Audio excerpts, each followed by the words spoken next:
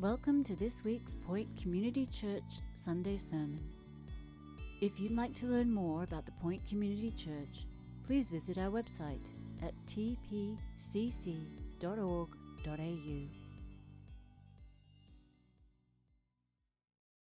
Well, I want to ask the question this morning, what in the world is going on? What in the world is going on? Here we are, we're in this escalation of evil in these final chapters of the book of 1 Kings. We're looking across chapter 20, 21 and 22 this morning. And as we saw last week, David is dead, the kingdom is divided, various kings have come and gone, and now Ahab is on the throne, or rather Jezebel is ruling in Israel. But as we saw last week, it's actually the word of God that dominates these chapters. The rain in Spain stays mainly on the plain, but the rain in Israel comes and goes at the word of Elijah. Ravens, brooks, jars of flour, jugs of oil, widows' sons, bulls on altars, all come and go at the word of the Lord. So that, chapter 18, verse 37, that these people may know that you, O Lord, are God, and that you have turned their hearts back. You see, Jezebel may be looming, Elijah may be alone in chapter 19, but 19:18, God has reserved for himself 7,000 in Israel, all the knees that have not bowed to Baal, and every mouth that has not kissed him. What in the world is going on? Well, as we come into chapter 20 today, 1 Kings chapter 20, it's like a scene from The Lord of the Rings, or perhaps the Chronicles of Narnia. The people of Israel encamped before them like two flocks of goats, but the Syrians filled the country. Can you picture it? It's a battle scene. And the odds for Israel are not good. 33 kings have aligned against one. But we're getting to know God and how he works. We're getting to know the God of Israel now, and we know that actually these are just the kind of odds that he likes to work with.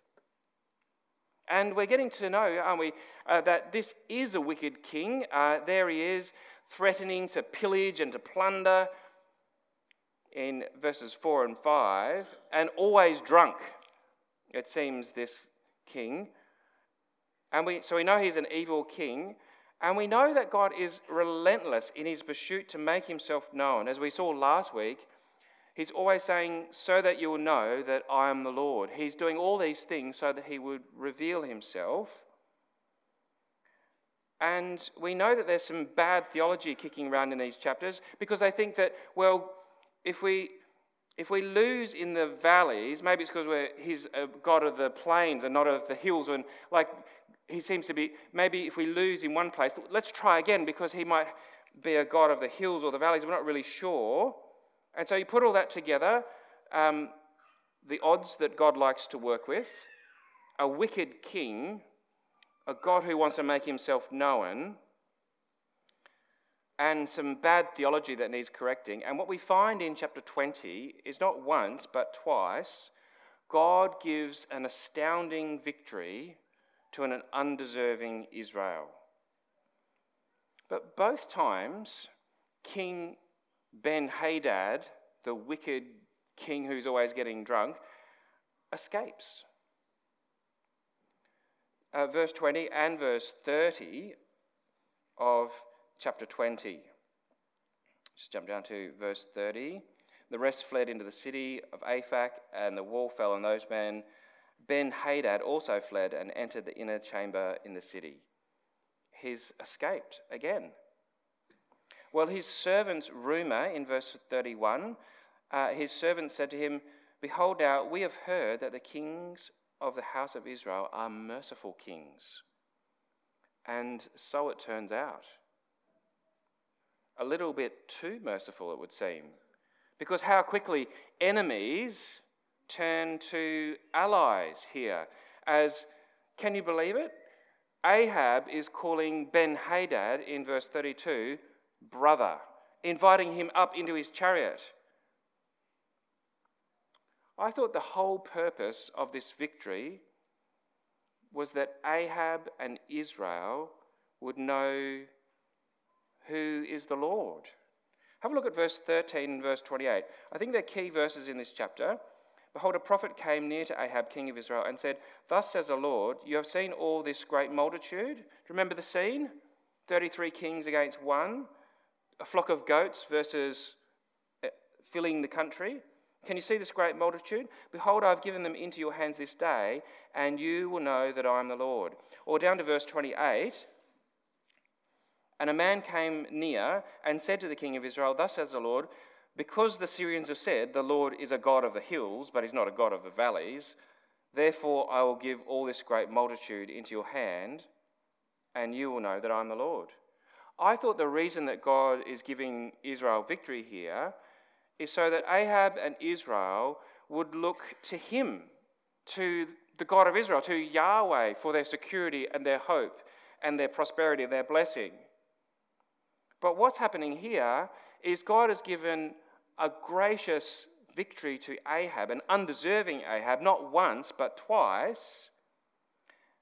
And now he's forming an alliance, not with Yahweh, not a covenant with God, but have a look what he does in verse 34. Ahab made a covenant with Ben-Hadad and let him go. We'll look at verse 42 to 43 at the end of the chapter. He said to him, Thus says the Lord, because you have let go out of your hand a man whom I devoted to destruction, therefore your life shall be for his, and your people for his. And the king of Israel went to his house vexed and sullen, and came to Samaria. What in the world is going on? I thought as we left chapter 19 that we're going to see a new era, that Elijah is going to anoint Elisha and two other kings who will bring justice. But as we've come into chapter 20, we've found not justice, but international war, and the wicked guy goes free. Well, as we come into chapter 21 then, we turn from international war to a domestic dispute. Ahab wants a vegetable garden, preferably next door to the palace. Now, I'm not really into gardening myself. My wife is. She's a good gardener. And I like plants and all that kind of stuff, but I'm not really into it. But I think Ahab is. Because have a look at his reaction there in verse 4, 21 verse 4. Because he didn't get the vegetable garden next door, Ahab went into his house vexed and sullen because of what Naboth the Jezreelite had said to him, for he had said, I will not give you the inheritance of my fathers. And he lay down on his bed and turned away his face and would not eat.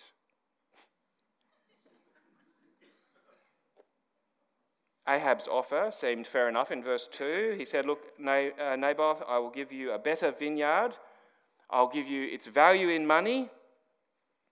But neighbour Naboth is not that kind of man, is he? He knows this land has been given to Israel as an inheritance, and it's to stay with those people to whom it was given. Well, enter Jezebel, verse 5, who happens to know a little bit about property conveyancing herself.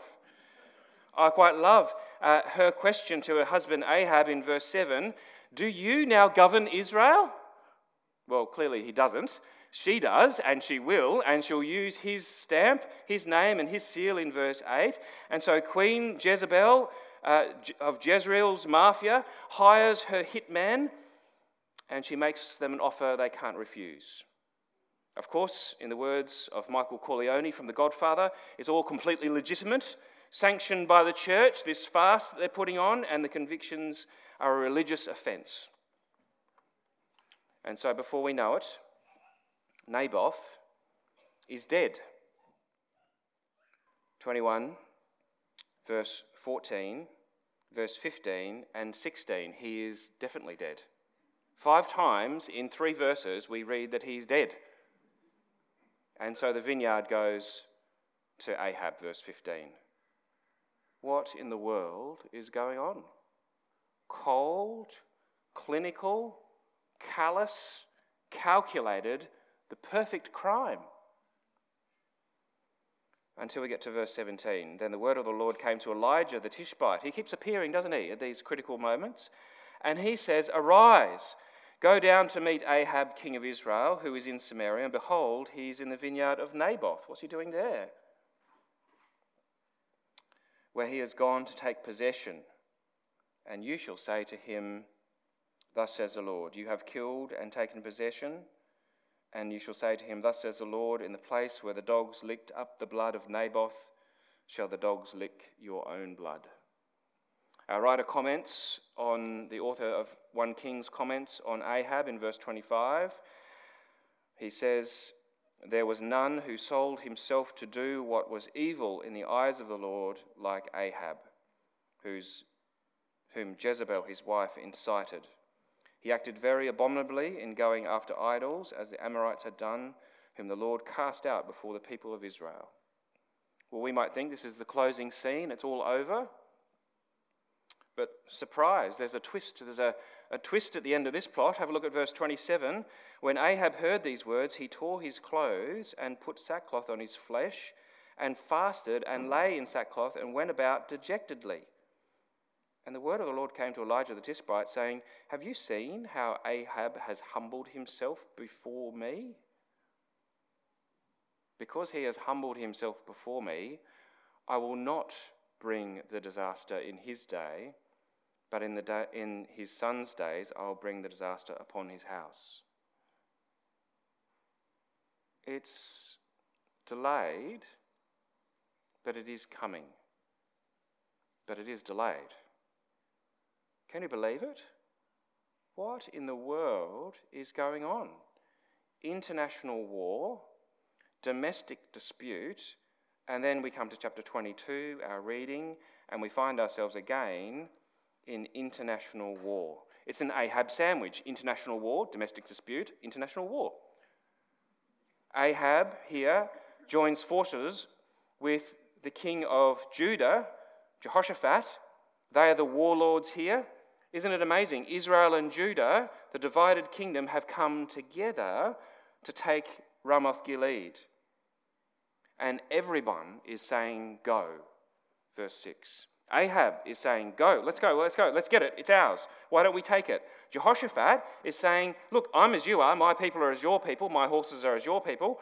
And 400 prophets are also saying, go, for the Lord will give it into the hand of the king.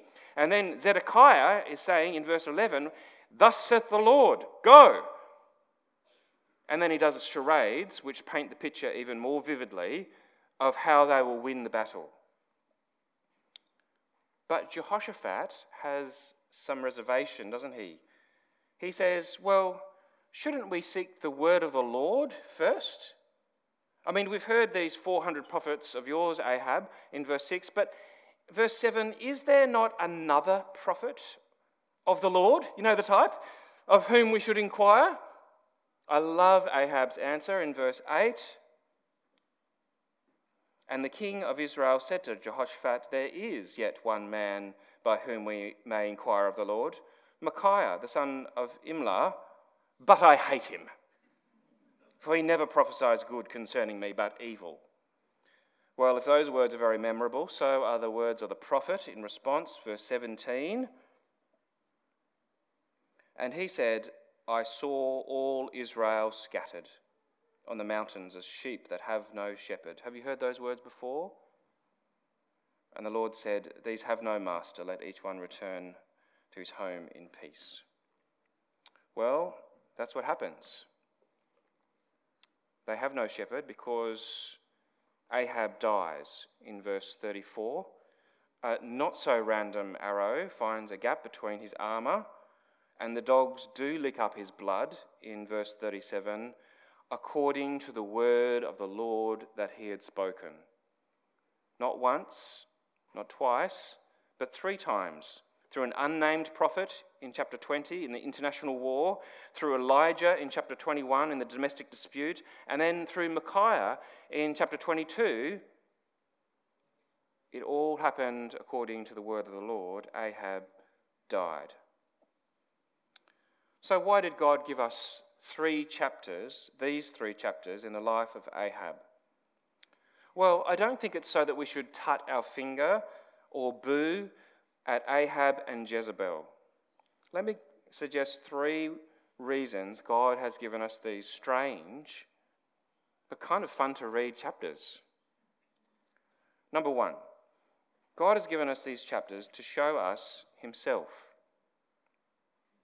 Amid all the chaos, 400 prophets prophesying in unison, go, Zedekiah doing his little charades, Ahab and Jehoshaphat, amid all the chaos, God was in control in the heavens, sending a deceiving spirit into all the prophets so that his prophecy, the death of Ahab, would take place. God is showing us that he is sovereign even over the most wicked of kings. In these chapters, God is showing us that he is powerful and does not need numbers to win his victory. 2 flocks of goats, people like the sand on the seashore, filling the countryside. God is showing us that he is Lord, both of the mountains. Isn't it good when we're up on the mountains? And also in the valleys. He's not a God who is God in some situations, in some places, for some people, but we wouldn't really expect him to act over here, you know? No, he is sovereign everywhere. And he's showing us that he is gracious, even to the most wicked of kings, over and over and over again. Did you notice what's happening in these chapters? Ahab, who's already showed us his colours, keeps having these prophets come and speak the word of the Lord to him and predict the future and predict victory for this king so that he would know the Lord, Why was it that he wasn't killed with the prophets of Baal last week? Why was it that he wins? Surely in these other opportunities, God could have smashed him and smashed him again. He could have been gone from the pages of our Bibles long ago. But God is not willing that any should perish. Can you believe it? God is not willing that Ahab should perish.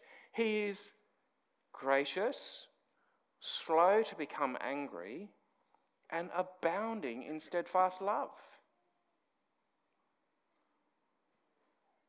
God is showing us also that he is just. His judgments may be delayed, but my, oh my, they will come. So God is showing us himself in these pages. And secondly, I want to suggest that God has given us these chapters to show us ourselves as a kind of mirror, because that's what the Word of God is, isn't it? Even as we look at Ahab and Jezebel. They may be dead, but in many ways their spirit lives on, doesn't it? God is showing us something about ourselves, that international war is not the problem. Domestic dispute and injustice are not the problem. And we might say, in the context of a day like today, poverty is not the problem. Oppression is not the problem. Lack of education, malnutrition, disease, slavery, these are not the problem. Actually, they're symptoms of the problem. Remember that phrase that we came across here that we've actually heard before? Like sheep without a shepherd.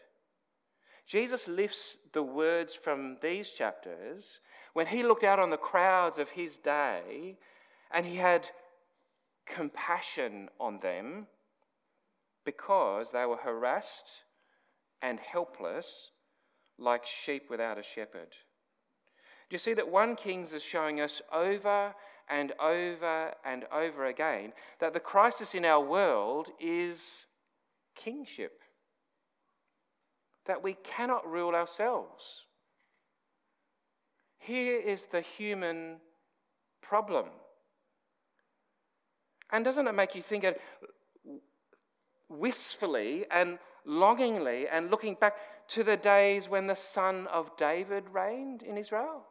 Can you remember those days? Shalom, peace, rest from their enemies, well-being, prosperity. Everything turned to gold in David and Solomon's kingdom when they obeyed the word of God. And doesn't it make you think wistfully too of that time when Jesus stepped into our world? Do you remember that time? When he fed people, healed people, took the evil out of people, taught us how to love and forgive. Boy, we didn't even have a word for forgiveness. He showed us what it's like under his rule. And he took in himself Ahab and Jezebel's sin for all future people who have the same struggle. People harassed and helpless because they do not know King Jesus. That's the problem. God's showing us something about ourselves, and he's giving us a chance to repent. Jesus said that when the kingdom of God comes near you, it should make you want to repent. And here, as we've come close to the kingdom of God, even in its old archaic form in the Old Testament, and how much more under Jesus, but as we've come close to the kingdom of God, well, let's read these final verses to finish up. Chapter 22, verse 39 is the summary. Now the rest of the acts of Ahab and all that he did and the ivory house that he built and all the cities that he built, are they not written in the book of the Chronicles of the kings of Israel? And so Ahab slept with his fathers, and Ahaziah his son reigned in his place. Here is what the author has left out. 6 chapters of negative press, but here's what he has knowingly omitted. Are you enamoured by his royal palace inlaid with ivory? Well, you can watch Series 9, Episode 3 of Grand Designs to find out more about that, or you can consult the feature article in Better Homes and Gardens. Don't worry about his houses. I mean, what about the cities that he built? Well, you can download the Israelite Chronicle for free as a PDF now. Go and look there. Can you see what our author is doing? By merely mentioning the rest of the acts of Ahab and all that he did, our author is tacitly, subtly admitting, isn't he, that Ahab was great, really great, perhaps in the eyes of the world, but he's bluntly telling us that all of those things, his palace inlaid with ivory and all the cities that he built and fortified and the military might that he showed, well, that might be impressive in the world's eyes, but they're utterly trivial, totally irrelevant, not important. What matters is what we were told back in chapter 16, verse 30, that Ahab, son of Omri, did evil in the eyes of the Lord.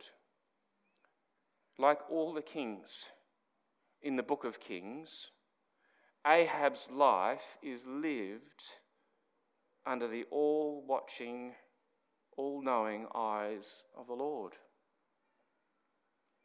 But like no other king in the book of Kings, Ahab sold himself to do evil. And so Ahab gets a whopping 6 chapters of negative press. Hating God's word, wanting God's word, fearing God's word, ultimately rejecting God's word time and time and time again. Sometimes we need the negative example to know how to live. So as we close the book on 1 Kings, before we get to 2 Kings, let me ask you this question. How will you live your life?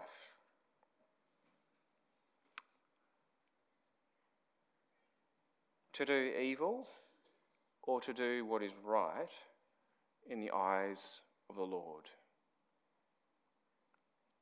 Are you inlaying your palace with ivory? Are you building cities? How will you be remembered in the eyes of the Lord? We need Jesus to be our King, don't we? To forgive us for our Jezebel Ahab lives, resisting the word of God, to give us his Spirit so that we can live a life pleasing to God, to give us his righteousness so that he can look at us and say, "Well done, good and faithful servant." We need Jesus to be our King. So let's pray to him now. Our Father God, we are harassed and helpless, like sheep without a shepherd. And today we pray to you, the Lord of the harvest. Send out labourers into your harvest. Amen. Thanks for listening. Tune in next week for our latest sermon, or better yet, join us live at 9:30 or 5 p.m. Sunday. You can find all the details on our website at tpcc.org.au.